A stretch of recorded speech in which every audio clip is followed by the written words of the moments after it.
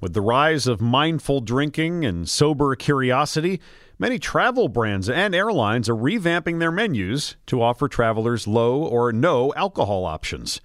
Washington Post reporter Chris Dong is joining us here on Drive Time. Chris, good to talk to you. What's behind this trend? Why are so many people interested in this? Yeah, so this kind of trend that we're seeing stems from this idea that people are booking these detox trips. Expedia, this travel booking site, said that over 40% of travelers are looking to book a detox trip in the next year in their annual travel report. So we're really seeing this idea of wanting to kind of cleanse and start this new year with opportunities and these wellness trips that include these non-alcoholic and sober-minded trips and beverages.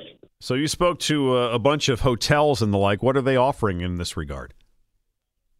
So the hotels are offering anything from virgin mocktails and things that typically have alcohol in them to have these non-alcoholic options. So there's the hotel Tempo, which is a Hilton brand. They are offering every item on the menu. It also has a alcoholic and a non-alcoholic option so that people can kind of pick and choose whatever the situation is, whether they want to drink or not. And that is kind of going to be a brand standard for that specific hotel. Airlines are getting in on this too? Exactly. So we have airlines from JetBlue offering a non-alcoholic beer for the first time. Alaska announced that recently as well. And we see airlines all across the world kind of lean into this trend. You see Emirates and Qatar Airways with their non-alcoholic options. And we're going to continue to see this doubling down of zero-proof offerings on board as well. I'm sure it varies from place to place or airline to airline, but what's the pricing for these zero alcohol drinks? Are they different than drinks with alcohol? Are they any cheaper? So typically they are slightly more affordable, but I think it really is going to depend on the level of quality of what those mocktails entail. So we have some non-alcoholic spirits and cordials and things that require kind of more curated and more of an intense offering in terms of what's inside the ingredients list. But if you're talking about mocktails that are just more juice and things that are less intense to make, then those should be more affordable. But again, it's a more just another option for travelers to be able to have something that's either wellness minded or if you're sober, then that also is an option as well.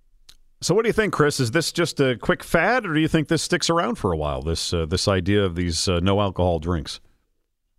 I think as we see kind of a generational shift, we see younger and younger travelers and then people in the consumer mindset thinking through what they want for beverages. We're seeing a continued trend towards having more and more non-alcoholic options. So I think the industry is moving towards that.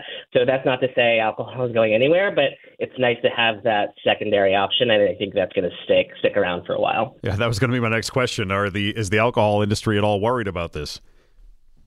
I mean, I think there is that concern, but then you see these alcohol companies start investing in their non-alcoholic divisions. So I think we're going to continue to see that. And as non-alcoholic sales start chipping away at the alcoholic sales, these companies will start investing in more those non-alcoholic options. Washington Post reporter Chris Dong. Thanks for joining us, Chris. Appreciate it. Thank you so much for having me.